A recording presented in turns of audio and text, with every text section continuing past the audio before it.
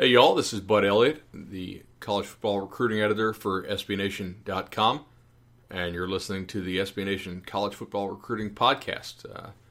No guests today, just me, and I'm going to be taking a look at the NFL Draft from a recruiting-heavy standpoint.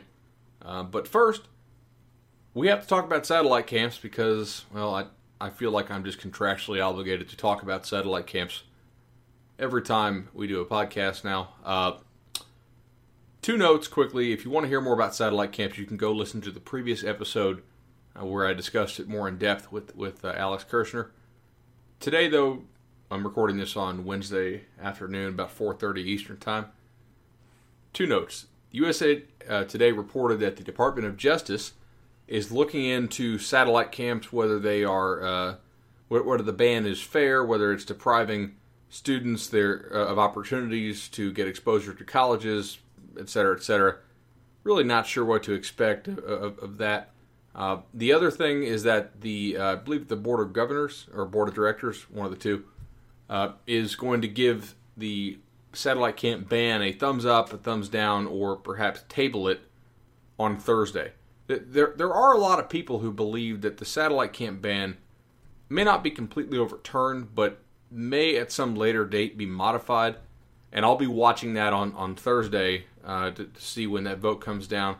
The NCAA doesn't really publish their schedule as to what time that will happen Thursday. So if you are listening to this on Thursday, there's some chance that the vote already came down. So be sure to check SBNation.com for more information on that. So today, let's get to our main topic, and that's the NFL Draft. The first thing is that this matters a whole heck of a lot to recruiting.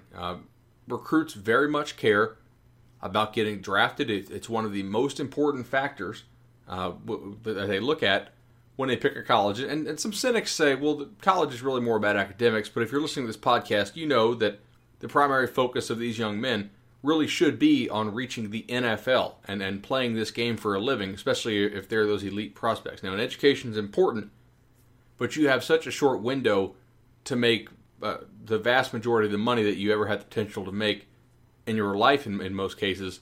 So much like you would pick a school that had good job placement for whatever your desired major or field is, if you're a football player, that really kind of is your major. You'd want to pick a school that, if you're good enough to go there, that sends a lot of guys into that professional field, which is the NFL. And teams know this, and they use this a whole heck of a lot in recruiting. One thing that I see a lot on Twitter this time of year is all the social media being used by these teams. Alabama, obviously you have to start with Alabama. They're the number one recruiting team in the country for, I think, 6 years running. By far the best recruiting team over the last 4 years, and really during Nick Saban's entire tenure there after the 2007 class, which was his first and not all that great. The slogan "Built by Bama." If you Google that, you'll see all the I guess you'd call it propaganda, but advertising, PR that Alabama puts out. They send all this stuff to recruits. Hey, look at how many first-round draft picks we've had. Look at how many total draft picks we've had. Look at all the money that these guys make in the NFL. This is something that's very popular now.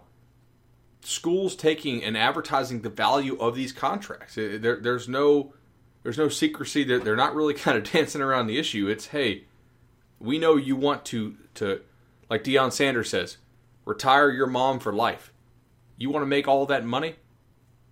We're going to help you do that, and we're going to help you do that by putting you in the NFL. So the Built by Bama hashtag, their graphics team there at Alabama does a phenomenal job with that.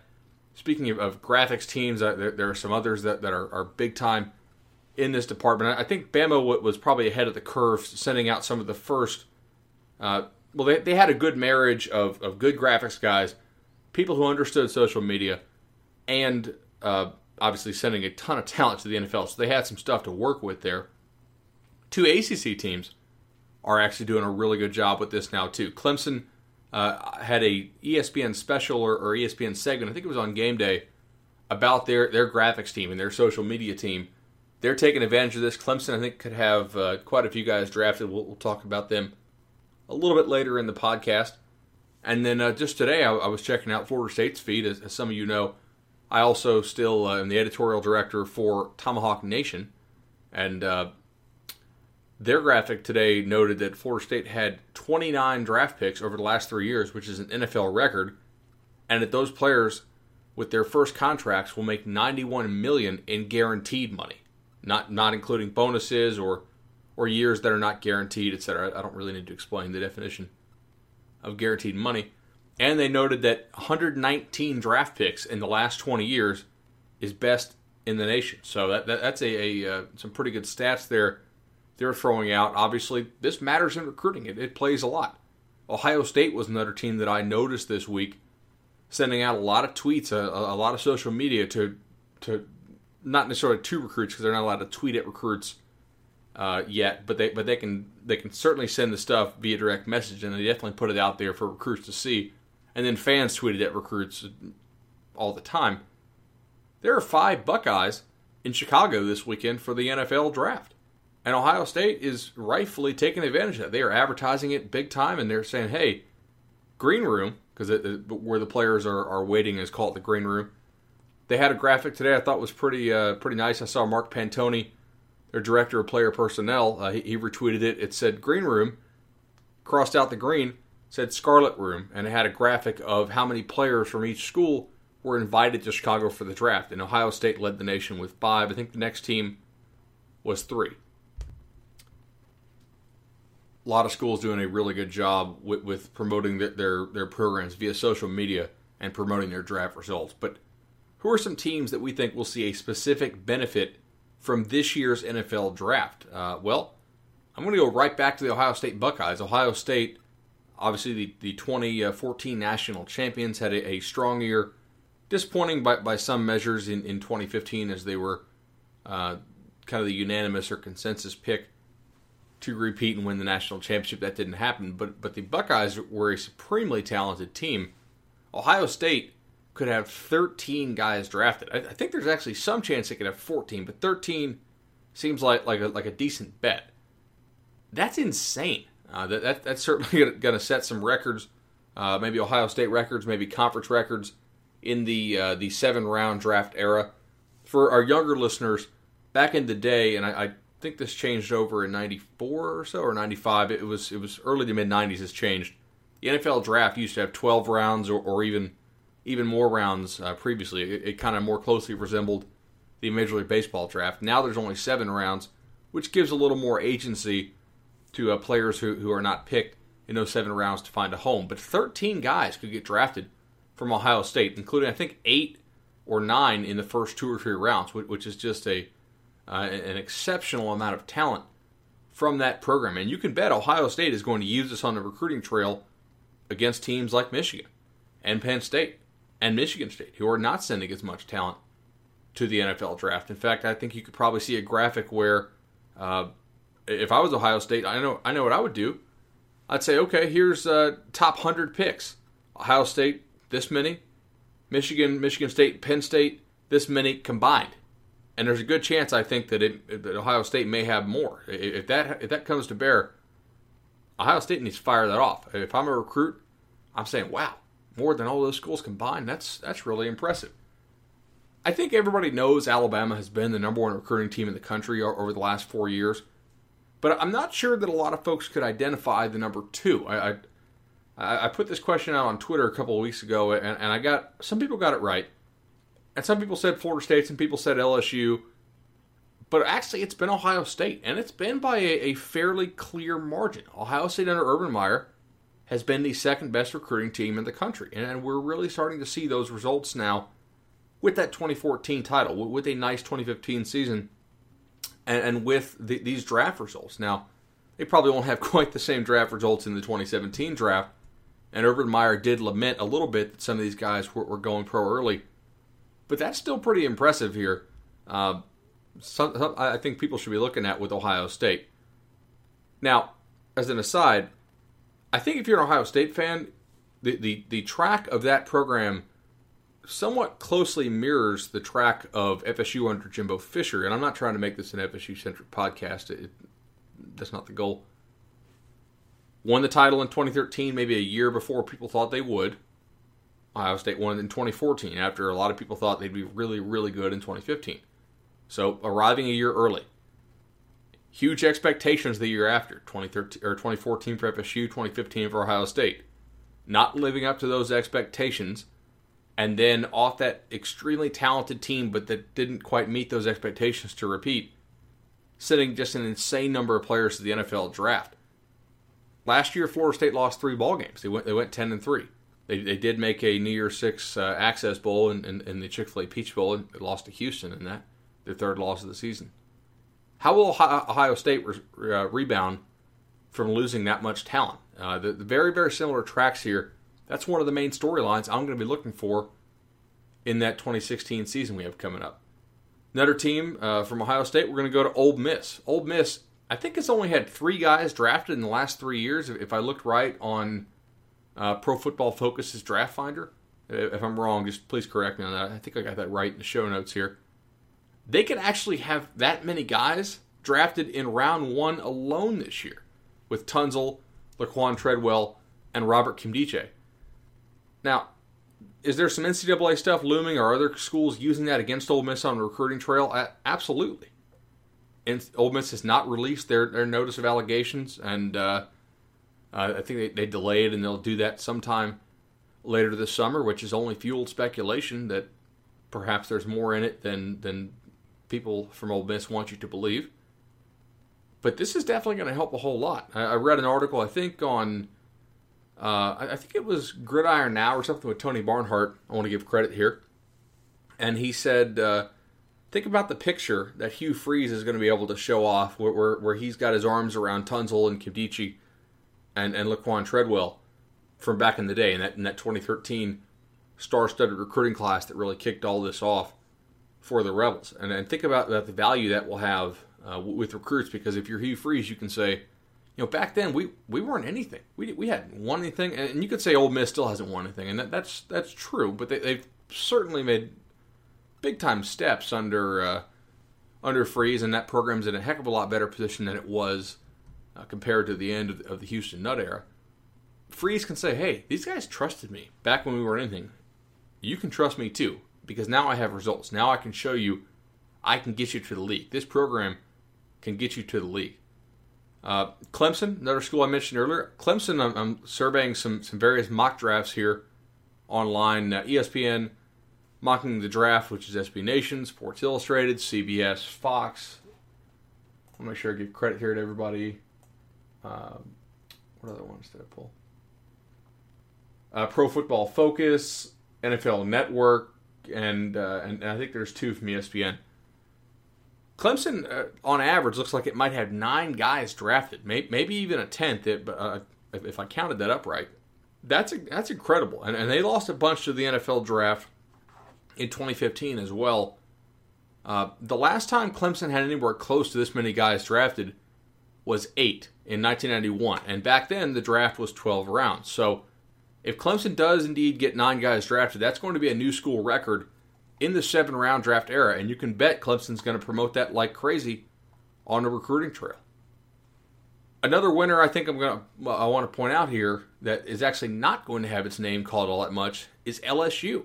I think only 4 or 5 guys from LSU are projected to be drafted, and the reason why I want to point this out is that finally, it seems, LSU managed to not have every single eligible junior on the team jump to the NFL draft. Previously, they all left every year. LSU was perennially just one of the youngest teams in the country because of that, and I think that one of the reasons why people are so high on them entering 2016, other than that they have a decent quarterback in Brandon Harris, who has potential to grow, and then a new defensive coordinator with Dave Aranda coming from Wisconsin, is that they didn't lose all their good juniors to the NFL draft. You have some guys who came back who need some more seasoning as opposed to getting paid to get that seasoning in the NFL. They've elected to gamble and come back and maybe go higher in that 2017 draft. So I think LSU is probably a team that will win as well on draft night, although probably won't be able to promote their draft record all that much, at least based on just this draft. Another thing that I like to focus on around draft season, and I feel like Look, I'm very transparent about this, and I try to be as transparent as I can be when I cover this stuff. I want people to care about recruiting. The more people care about recruiting and realize that recruiting matters a whole lot and that it's actually probably the best predictive tool we have for college football, especially if you're predicting in advance, the more people click on my stuff and, more importantly, the recruiting content put out by our 80-plus SB Nation college football blog. So I want people to care about this. And one way I try to do that is to debunk the notion that stars don't matter. There's this kind of silly narrative. It's lazy, put forth oftentimes by columnists and writers who don't understand the recruiting process, and the formula is pretty much the same year to year. And every year I find somebody's, and oftentimes it's somebody pretty prominent, I find their article and I usually just rip it apart because it's just garbage. And their formula is simple: that they take an outlier recruit who is a 2-star or an unrated kid, and they'll say, "Hey, he went in the first round. Where were all the recruiting services on this?" I would never claim that recruiting services are perfect, but they are really, really good. In 2014, I took a look, and I found that 4 and 5 stars were actually 10 times as likely to be first rounders as their 2 and 3 star and unranked D1 counterparts. For reference, there are about 4,500 kids who sign scholarship papers every year. That's between the FBS, and then obviously there are less kids who sign scholarship papers in the FCS because they have fewer scholarships to give out. But that's about 4,500. The vast majority of those are 2 and 3 star kids. Only less than 10%. I think it's about 8% are 4 and 5 star kids. So for those kids to be 10 times more likely is pretty impressive, or at least I thought. Until I looked at Dan Kadar, who does our mock draft coverage for SB Nation. I looked at his first round mock draft, and I was amazed. I totaled it up this morning for an article on SB Nation. 75% of the players in his projected first round were 4 or 5 star recruits. That is insane. In fact, if you go by those numbers, and I don't know that will come to pass, maybe a couple other lesser rated recruits will slide into the first round. We'd be talking 30-something, a multiple of 30 times. 30 times more likely to be a first-round draft pick if you're a 4 or 5 star than a 2 or 3 star. So I don't know who will write this article yet. This year I actually published mine early in order to sort of preempt it and get it out there and get ahead of the narrative. I'm sure it'll come. If a big enough website actually sees fit to publish it, I'll probably write about it and debunk it and kind of go fire. If y'all are familiar with Fire Joe Morgan, the old baseball blog, who would kind of take down terrible baseball writing, I may do something like that again on one of these. But that's incredible. That is really, really special work there in terms of accuracy and projection from these recruiting services. They are really good. They're not perfect, but they are. It's 30 times is damn sure not random. One area I think they really got just nailed it here was the 2013 rankings. I'm going to go through just the top 20 here. The 247 Sports Composite is the one I'm going to read off. They killed it. Number 1 overall, Robert Kimdiche. First round talent. We'll see if he goes in the first round, but he has all the off-field issues. That's a pretty solid ranking right there. Jalen Smith would have been a top 10 pick had he not destroyed his knee. That's a hit. Vernon Hargraves, number 3. Vernon Hargraves, another projected first-round type player. Laramie Tunsil could go top 5. Might be the best player in this draft class. Of course, he's not going to go number 1 overall because these teams want to take some quarterbacks. Sua Kravitz, another really good player for USC. Maybe not a first-rounder, but going to be a high pick. Eddie Vanderdoes, still at UCLA, has had multiple leg injuries, and if he puts together a nice senior season for the Bruins, he could easily go high in the draft. Reuben Foster made a number of good plays in the national championship game for the Alabama Crimson Tide, and is a player I think will be selected and paid a lot of money next year. Matthew Thomas, guy who missed 2 seasons at Florida State due to suspensions and ineligibility, And yet he comes back, and he's still on track to make the NFL. He's almost certainly going to be Florida State's best linebacker this year. Kenny Bigelow at USC, another impressive defensive tackle who's flashed at times. Unfortunately, has had a number of leg injuries. I think he now has an ACL he's dealing with. If he could bounce back from that, the talent's still there. I would say that's a hit. You can't ask these evaluators to project when a kid is going to blow out his knee. Montravius Adams, who elected to stay at Auburn, is going to be counted on to be their number one defensive tackle this year, and I think is going to be a top pro prospect in the 2017 draft. Max Brown is battling for the starting quarterback job at USC. Derrick Henry, I think y'all are pretty familiar. Christian Hackenberg was very good for a freshman under Bill O'Brien. Bill O'Brien left. James Franklin came in. A lot of people don't think James Franklin can coach offense at all, and Hackenberg struggled. I think a lot of that was his own fault as well, but still going to be an early round pick, and some people think he could even be a first rounder. Laquan Treadwell, number 14 on the 247 Sports 2013 recruiting rankings. Treadwell's almost a lock for the first round based on all the stuff I've seen. Jalen Ramsey, number 15, almost certainly going top 5. Jonathan Allen, really good pass rusher for Alabama, and a guy who also ended up playing the run better than people thought as he added weight. Kendall Fuller, another Virginia Tech Fuller brother, pretty easy call to rank him up there, and he's going to go and be a good draft pick. Chris Jones, actually, I'm seeing some first-round draft projections for him out of Mississippi State. When he was on his game, he was Mississippi State's best defensive lineman. When he wasn't, well, he struggled. O.J. Howard, tight end for Alabama, had a just incredible national championship game. Probably wisely elected to stay in school for a senior year so he can show more consistency and be a greater focus of that offense. And then Thomas Tyner, another guy who, for Oregon, flashed at times. Unfortunately, he elected to take a medical retirement after he banged up his knee.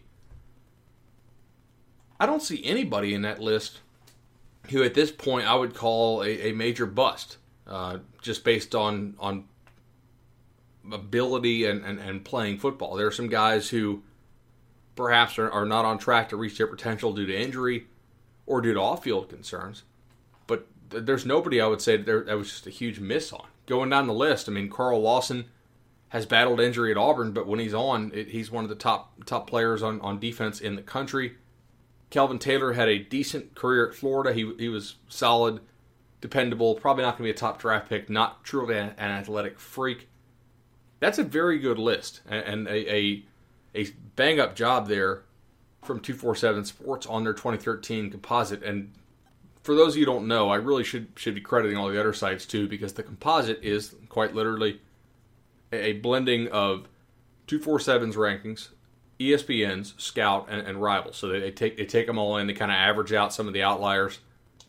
That's a really good job. If you don't pay attention to recruiting rankings, if you see these folks who say that they don't matter, that's just provably and demonstrably false. They do. They're extremely accurate, especially in the aggregate. In individual cases, sure. There can be some inconsistencies. There can be some guys who slip through the cracks or who are overrated, but on average, your 4 stars are a lot better than your 3 stars. Your 5 stars are a lot better than your 4 stars. National champions recruit more 4 and 5 stars than 2 and 3 stars for the last 2 decades. It's just proven. And I think they're even getting better. I wrote about this, I think, in 2012 or 2013, with things like more camps, more 7-on-7 work, and better quality digital film available because of the lowered prices of good digital cameras. That has improved the evaluation process so much. No longer do evaluators or rivals have to go around and collect high school tapes individually and have a huge box of VCR tapes that they have to ship back to their offices like they did 10 years ago. Now, any high school coach can just send rivals their film digitally. It can be cataloged, reviewed. You can make sure somebody's watched it. You can make sure a cross-checker's watched it, and then they can put a grade on a kid. And it's better quality. You can actually see what's happening.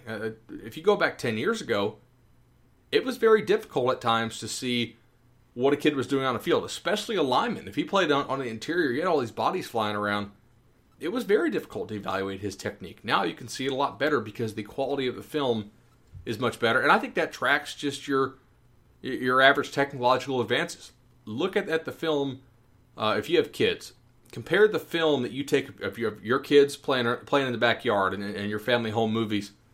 Compare that to the quality of the film of when you were a kid, 30 years ago or so. It's night and day. It's night and day. Just 10 years, 10-year difference, and that's because better quality digital cameras are now more accessible.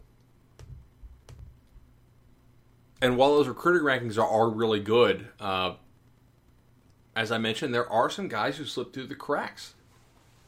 It's debatable as to whether they should slip through the cracks, but I looked at this in an article in May of 2014, and you can Google it and pull it up. It's called "How Sleeper Recruits Still Make the NFL Despite Blue Chip Dominance." We know that these blue chip prospects are a ton better on average than their lesser rated counterparts.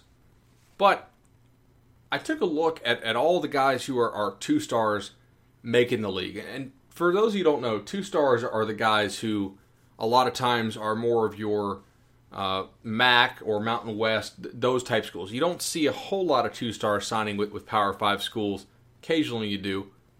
You see a lot of them signing with the Group of 5 schools, or even the FCS, which is D1 AA, if you still prefer that terminology. And I found some commonalities here of traits that they have, and they fit pretty neatly into a couple categories.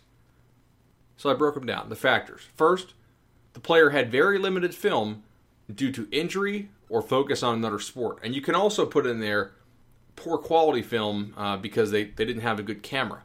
This is becoming less of an issue now, but in the past it certainly was a pretty big issue. The player was a punter or a kicker. That's a factor because oftentimes the ratings are different for those two positions or specialists. They gained a ridiculous amount of muscle in college while retaining athleticism. Ding, ding, ding. This is probably the biggest one that I see. The player coming out of college is just nowhere near the player coming out of high school, and could not reasonably be projected to have become what he did become. The player is from another country. That is occasionally a factor. Or that he was expected to head to junior college because of academics, but somehow qualified for a 4-year school. We know that recruiting services, if the player has really, really shoddy academics, oftentimes will ding him a little bit, and knowing that they will reevaluate him later if he actually gets into junior college and becomes eligible. So let's look at 5 players in the projected NFL draft who were 2-stars coming out on the 247 Sports Composite, or even completely unrated, and let's see why they were. The first is Carson Wentz, and I actually wrote an article about this on SBNation.com, and it was debunking an article from, I think, the Washington Post, which was just silly in saying that Wentz is so good because he didn't go to camps and because he didn't have quarterback coaching, and it just the premise of the article was nonsense, and I wanted to tear it up more than I did, but my editor Jason Kirk helped me walk it back a little bit, and I'm glad he did because I think the final product is solid. But let's look at some of these factors. Wentz is from the middle of nowhere in North Dakota. Okay, that's not a place that college coaches are going to look for talent a whole lot. Not a place that produces college football talent, and not a place where you would think these recruiting services would spend their resources checking out very much. He had very limited film due to injury.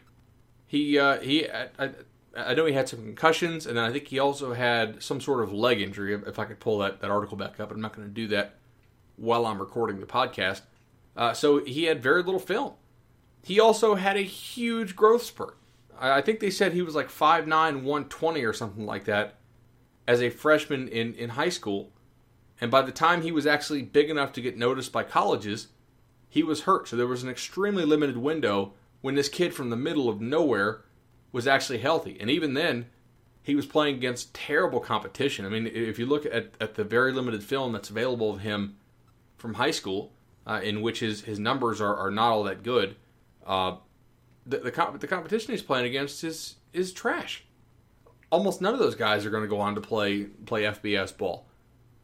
And he didn't go to camps and combines. As noted in the article, he played other sports. He played basketball in the cold, and I don't even know if there's much 7-on-7 going on in North Dakota because it's so cold for much of the football offseason. So all those factors certainly conspired to make Carson Wentz a 2-star recruit.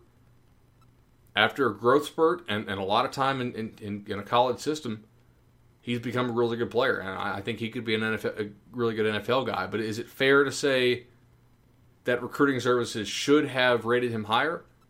No, I don't think so. Not when you have that many factors going against you. Next guy I want to discuss is Michigan State offensive tackle Jack Conklin.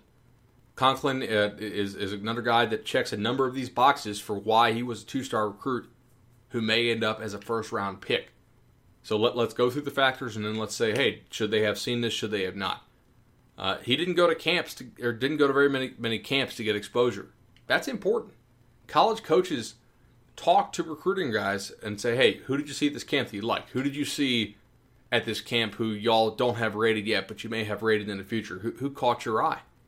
He didn't really do much of that. As a junior, he was only 6'4", 240.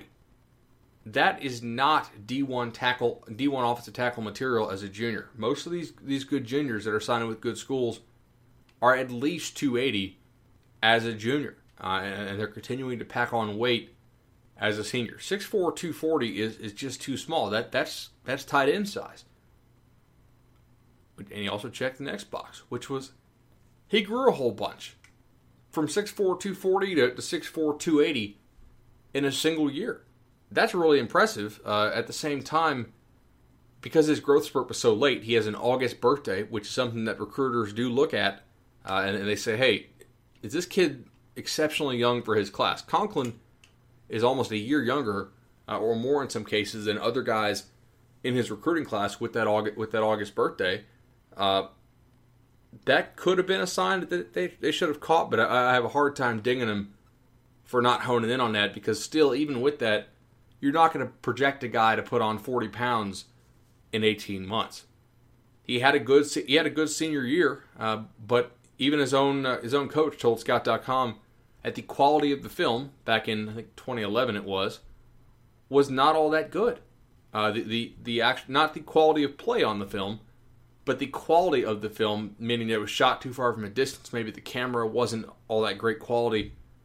I think this helps highlight some of the inexact scientific nature that is recruiting rankings, and yet at the same time emphasizes how good of a job these guys actually do putting together these rankings. And he was from the middle of nowhere. The western side of the state of Michigan, not a place that produces very many prospects. Conklin was going to go to not Hargrave, but Fork Union Military Academy. Ultimately, Michigan State sees some of his senior film late, sees that he's gotten a lot bigger, and they actually signed him pretty well after National Signing Day. So that's an impressive job by Michigan State to look at all their options, even after many schools had already filled up with their scholarships, and they were richly rewarded for that. But I don't know that you can really say that Conklin should have been a 4 or 5 star recruit based on his high school profile, what he presented to recruiting services. Maybe you could say a 3 was appropriate, and that services should have evaluated his senior film a little more closely or seen him. But at the same time, by his own admission, he didn't go to a lot of recruiting camps to get noticed. The next guy on this list, who is a former 2-star type player who could go in the first round, is Paxton Lynch, the quarterback from the University of Memphis. Now, Lynch is a big frame quarterback, wasn't always that big, was a former running back. He checks so many boxes here, and it does show some faults in the recruiting system, perhaps, and some areas for improvement. But let's start. He was at a tiny school, so already that's kind of a box that is not going to help him get recruited, because not a lot of recruiting services or high school coaches, or college coaches, are going to visit that school. Only 600 kids at tiny Deltona Christian. That's K through 12.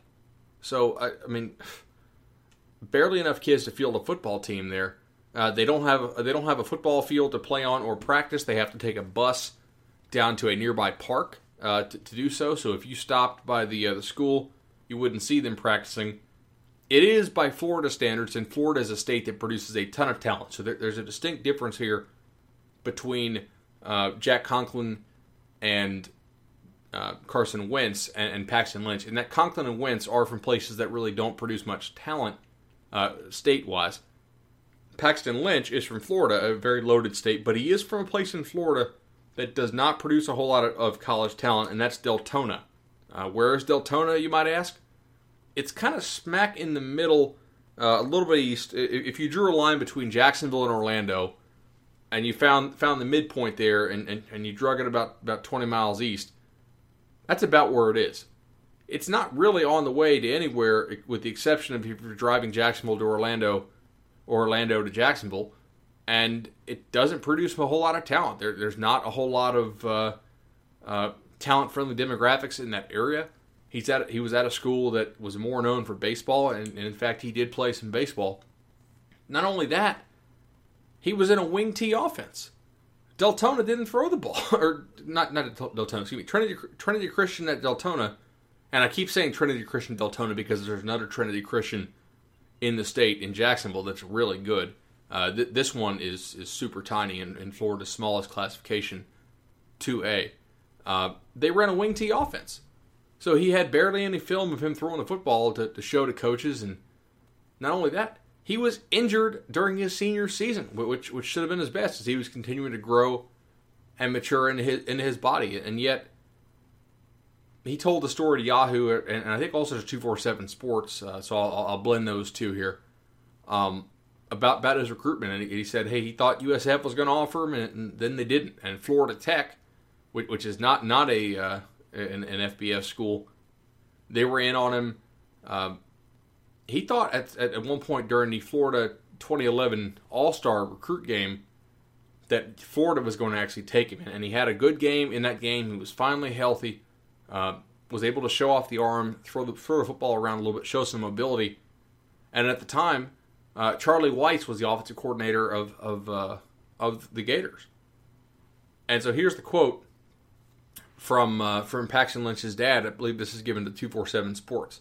Quote, "It started coming out in the papers that Florida was going to take him, and everyone backed off," the elder Lynch said. "I got a phone call from Weiss's replacement, Coach Brent Peace, who he was their coordinator, after Charlie Weis decided to take the Kansas head coaching job, and Peace is now, I believe, an assistant on Chris Peterson's staff at Washington. And Peace said that he was going to come by the house. I thought that was it. Paxton was going to Florida. When he got to the house, he said he was going to take the son of a friend of his, Skylar Morningweg, who has since transferred to Columbia University. He played high school football with his dad or something. His dad is Marty Morningweg, I should add. And the elder Lynch says, it was what it was, but it bothered us a little bit. And then they were speaking to his coach. He says, we were kind of pissed. I'll admit that, Johnson said. We were a little shocked and a little surprised. It was a whole messed up situation that way it went down. We were not told the kid was better than Paxton. We knew there was a connection with the kid's father, but we weren't ever told he was better than Paxton. He took a friend's kid over this kid. I don't want to throw anybody under the bus, but that's what happened. So if you're a Gator fan listening to this, you can probably imagine that the last couple of years may have been different if the Gators had Paxton Lynch instead of Morningweg. But you're talking about a kid who had the growth spurt, tiny school in the middle of nowhere, Florida, and if you're in Florida, you're not really going to spend all your time looking in Deltona for players. Wasn't on any kind of big-time 7-on-7 team from what I can remember. Played in an offense not conducive to showcasing his skills, and he was injured during his senior season. How did he end up at Memphis? I believe their athletic director had a connection with somebody on Memphis' staff, and Memphis ended up beating out UCF because at the last minute, Auburn had flipped UCF's QB commitment, so UCF had Lynch as their plan B.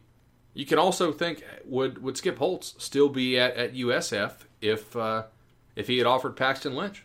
USF's not had very good quarterback play or in the last half decade, and something to be considered there. Vernon Butler, your defensive tackle out of Louisiana Tech, I don't know a whole lot about Vernon Butler, but I do know this. On his recruiting profile, he was listed at 6'3" and 240 pounds. At the NFL Combine, he measured in at 6'3", 315 pounds. So in the course of, let's say, 4 or 5 years, depending on when that first measurement was taken, either as a junior or as a senior, Butler managed to gain 75 pounds of presumably good weight. He went from a defensive end to a defensive tackle. This happens. This is kind of one of the more common things that happens, and the problem is you can't project this, because for every Vernon Butler you have 100 kids who will never gain 75 pounds of good weight over the course of 4 or 5 years. Another player I think we can focus on from previous drafts who did this. Remember Rashid Hageman, the defensive tackle out of Minnesota? He was a 250-pound high school tight end. He gained 80 pounds by the time he was drafted. That's pretty impressive there. Eric Fisher, by the way, is another player who went, I think, number 1 overall to the Kansas City Chiefs. He said, hey, this is how big I was in high school. I think he was 70 or 80 pounds, from what I recall, larger, of good weight by the time he left college. That's just different. That's not something that happens normally, and I don't really think there's any way that you can accurately project that. In fact, most of these kids who I put in the significant body transformation category have gained 55 pounds or more since their high school career ended. Another guy who I think a lot of people will be familiar with and checked a lot of boxes in recent years, Khalil Mack, a Florida kid. And people thought, how in the heck did Khalil Mack end up playing at Buffalo? Well, there were a lot of reasons. He was 6'1", 215, which is very good linebacker size in this day and age when all these teams play at the spread, and you have to defend against that. But Mack was a prep basketball player who, as a junior, suffered a patella tendon injury that threatened his high school athletic career. He returned to health stronger than before, but he wasn't even thinking about football until his coach told his dad early in his senior year, said, hey, if you allow him to play football, he can go to college for free. So you're looking at a kid coming off a serious injury, no film to send out to college coaches, good size, but not amazing size, very nice athleticism once he recovered from the injury later in his senior year, but unrefined football skills. That guy ends up being a top 10 pick in the NFL draft just in 2014, but not necessarily a guy whose services should have been on. So, and the last guy here to look at was William Jackson, and William Jackson checks the box of expected to go, and this is the cornerback out of the University of Houston, expected to head to junior college because of academics, but somehow qualified for a 4-year school. He did go to a junior college, I believe, for a year, ended up getting into Houston and played extremely well for them. Maybe a player who should have been a 3-star instead of a 2. I know Rivals had him, I think, as a 3-star. Maybe another service did too, but his overall average was that of a 2-star. So those are the 5 guys in this draft who are projected to go in the first round who were 2-stars. And as you can see, the vast majority of them absolutely should not have been bumped up to 4 or 5-star status based on what they presented to high school evaluators. The next thing I want to talk about here is something interesting, and I saw some betting props on this, and I like to follow college football gambling and wagering, and I actually write the college football gambling column for SB Nation as well. One of the many hats I wear there. There was an over-under, and I forgot what betting website this was on, but it offered a betting question: would there be more or less than 3.5 quarterbacks drafted in the first round? I'm inclined to take more, and I'm recording this before the first round, so bear with me here if I'm wrong, whatever.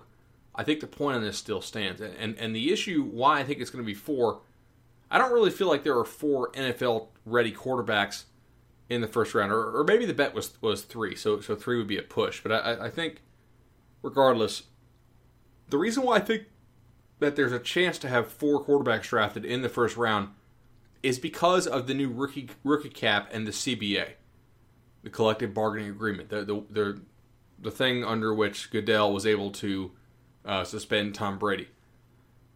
if you look at it, first-round players are signed to 5-year contracts. That's pretty standard. Second-round players are signed to 4-year contracts. If you like a quarterback good enough or well enough to take him in the early second round, it actually behooves you to trade up into the first round to pay him more money per year through the first 4 years, because you get that 5th year locked in at the cost-controlled rookie salary cap price. Now, if you fail, whatever. Under the new rookie cap, these rookie deals don't pay out that much money. But if the kid's really, really good, this is a huge deal. In fact, look at because you're getting that 5th year not at the outrageous free agent price that you might have to pay him, like the Seahawks had to do with Russell Wilson, but rather at that cost control price like the Minnesota Vikings have Teddy Bridgewater at, because he was a first rounder. The Vikings got him at the very end of the first round. So if I had, let's say, pick 40, you can bet I'm trying to flip somebody a 4th rounder so I can move up to pick 31 to take that quarterback. Even if I'm not totally sure I'm right, the potential value down the road of having him locked up could be the difference in your team having to sign him or having him already under contract in that 5th year at that rookie, very low cost control price and be able to keep another free agent. Ask the Seattle Seahawks how they feel about having to pay Russell Wilson all that money and seeing these other free agents walk away. Probably not that great. I mean, look, they obviously love Russell Wilson. Shout out Brian Floyd here. But they lost key free agents because they had to pay him so much money in that deal. I do think that you're going to see this continue as long as the 5-year first-round rule continues in relief of the 4-year second-round rule. I hope that made sense. That might actually be something that's better examined in print as opposed to on broadcast. But that 5th year of cost-controlled player, especially at the quarterback position, is just so valuable that it makes a lot of sense to take that player in the first round. I think one issue that comes off this, though, is if you had a guy and you were determined on taking a quarterback maybe in the late second or the early third, does it still make sense to trade up and overdraft him that much? I don't know. There's probably a line there, and I'm not quite sure where that line should be drawn. But I definitely think that if you are in the first half of the second round, you need to be trading up into the back half of the first round so that you can potentially lock in that cost-controlled fifth season. All right, now time for reader questions. I think we have a couple today.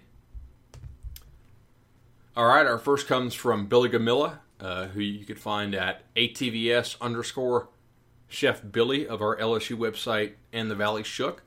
They do a great job over there covering all things LSU. He asks, Bud, if there are a way to trade recruiting positions like draft picks, what teams would freak out and trade up for 5 stars? Ooh. This is an interesting question here. So let's get to unpacking it. The first thing you have to do is compare college football to the NFL. In the NFL, I think you have a 50-man roster or something. In college football, in FBS, you have 85s. So already there, you have about 50% more scholarships to play, or more roster spots to play with in college than you do the NFL, which means that depth definitely matters. This is kind of analogous to fantasy football or fantasy baseball. If you have a big-time number of slots you have to fill, then sometimes a 3-for-1 type trade might actually make sense for your team. If you're playing in a very shallow league with not very many spots to fill, then you probably only want to do 1-for-1 trades because you're ultimately going to have to drop guys off your roster. So you get into this sort of value over replacement player type context. As far as teams that would trade up, I could see some teams like a Michigan State doing it, because I think if you look at this, they have a hard time landing the best of the best kids, but they do a great job scouting and kind of scouring the ranks of your 3 stars and your 2 stars. So I think that if you're a team that is very good at scouting and you're confident in your ability to unearth those diamonds in the rough, per se, maybe you go ahead and trade some of those spots to get some more 5 stars because you think you're going to be able to sift through what's left to fill out the rest of your roster. I could see maybe Miami doing it just because there's such a star culture down there, and it's such a pro town. Other teams, this is an interesting question. I may actually want to write on this at a future date. That's a good one. Next comes from Dakota. He asks, do you believe that Wentz going number 2 will influence coaches to expand recruiting trails to find these, quote, diamonds in a rough? I do not. And here's why. You only have a limited amount of time when you go on these recruiting trips. Are you going to spend it in Jacksonville? Or are you going to spend it in where there are 30 FBS prospects? 40? Maybe? Are you going to spend it in Jacksonville? Or are you going to spend it in Deltona, where there may or may not be even a single one, which is where Paxton Lynch played?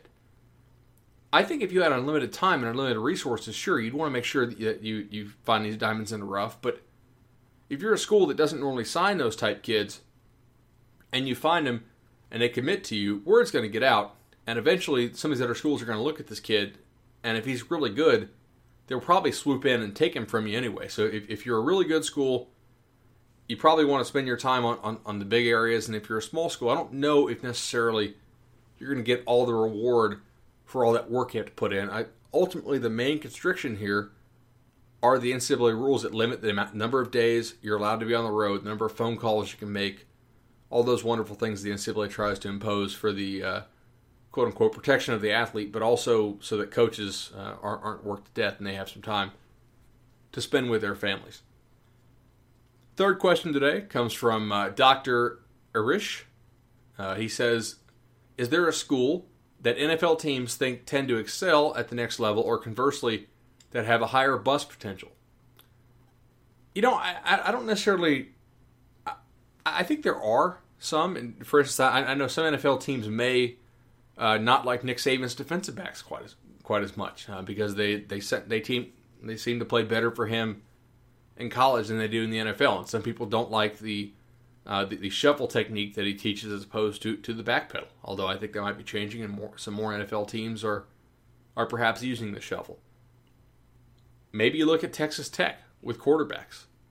Are you really want to draft a Texas Tech quarterback or an air raid quarterback? I wrote about this week with Jared Goff, and I do think that the air raid and those type of offenses that throw the ball 60 times a game out of the spread, I think that does hurt your development for the NFL, and I believe those quarterbacks coming out of those systems do have a much steeper and more difficult transition into the NFL than quarterbacks from pro-style systems. But at the same time, I argued, like with Goff, this might be overblown a little bit because these guys putting up these huge numbers in these offenses oftentimes just aren't that talented. For the most part, your super elite quarterback recruits are not picking air raid schools. If, like Goff, who originally committed to Jeff Tedford but stuck with Cal after it hired Sonny Dykes in the air raid, if more elite quarterback recruits do pick those schools, I think you might see the fortunes turn a little bit, and you have to evaluate the player on an individual basis. And I'll give you two examples. Jeff Tedford had a number of NFL busts, to go back to the Cal thing here, a number of NFL busts before he had Aaron Rodgers, who turned out to be one of the best quarterbacks in the NFL of my lifetime. Jimbo Fisher, Jamarcus Russell, phenomenal talent, but had a number of off-field stuff, some of it beyond his control, and a total bust for the Raiders. Set their franchise back several years. Christian Ponder, an overdraft by the Vikings. E.J. Manuel, a massive overdraft by the Buffalo Bills. We actually got ripped at Tomahawk Nation for saying we wouldn't take Manuel in the top 100 picks.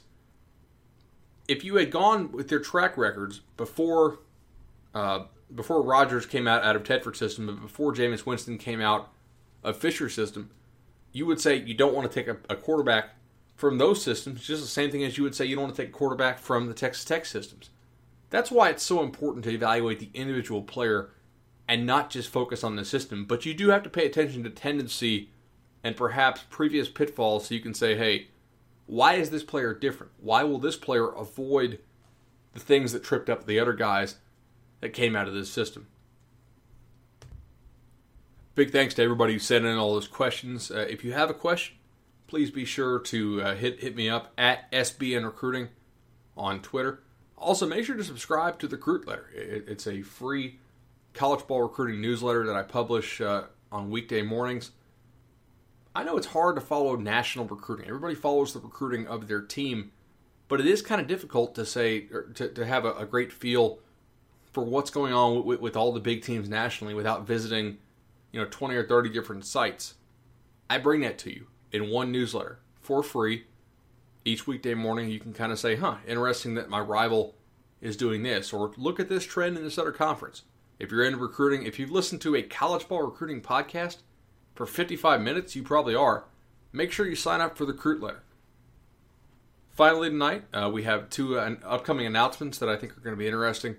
Demetrius Robertson, who is the final remaining unsigned 5-star player from the class of 2016, from Savannah, Georgia, offers from a number of elite schools. He delayed his recruitment and his announcement because he was trying to get into Stanford academically. It looks like he did not get the test score to do that, and is now going to decide between Cal, Notre Dame, and Georgia. If I had to place a bet, I think I would put it on the Bulldogs and that Robertson would stay close to home. An elite receiver or corner, I think he could be a great corner in Kirby Smart's defense, but also really good with the ball in his hands, and Georgia does need help out wide at receiver. That's going to be on Sunday on May 3rd, and then Josh Kando is expected to announce, I believe sometime next week, if I read that correctly, released a top 4 that had Notre Dame, Penn State, Michigan, and Ohio State. Not entirely sure where he's going, the 5-star defensive end from the IMG Academy. Although, if you look at it, another thing here where IMG kids almost always return to the region from where they came. He transferred in, and he's from, I believe, where's Josh from? I think he's from the Indianapolis area. Anyway, he's going back up to the Big Ten, and he told me in late February, early March, whenever the Orlando Nike camp was, I said, so are you considering staying in state for school? And he said, no, not really. It's too hot. I want to go back up north. We see that trend over and over again. These schools that were initially worried that these kids who transfer into the IMG Academy in Bradenton would ultimately stay in Florida, it's just not happening. They're going back to their home regions, and in fact, I have an article coming out on that either next week or the week after. As always, we very much appreciate you listening to the College Ball Recruiting Podcast brought to you by SB Nation. We are not on iTunes yet, but hope to be. As of now, we're on SoundCloud, and soon I'm going to have us on Stitcher, Google Play Music, maybe TuneIn. And if you have another podcast app that you want this to appear on that you're partial to, please let me know, and I'll see what we can do about getting it on there. Thanks.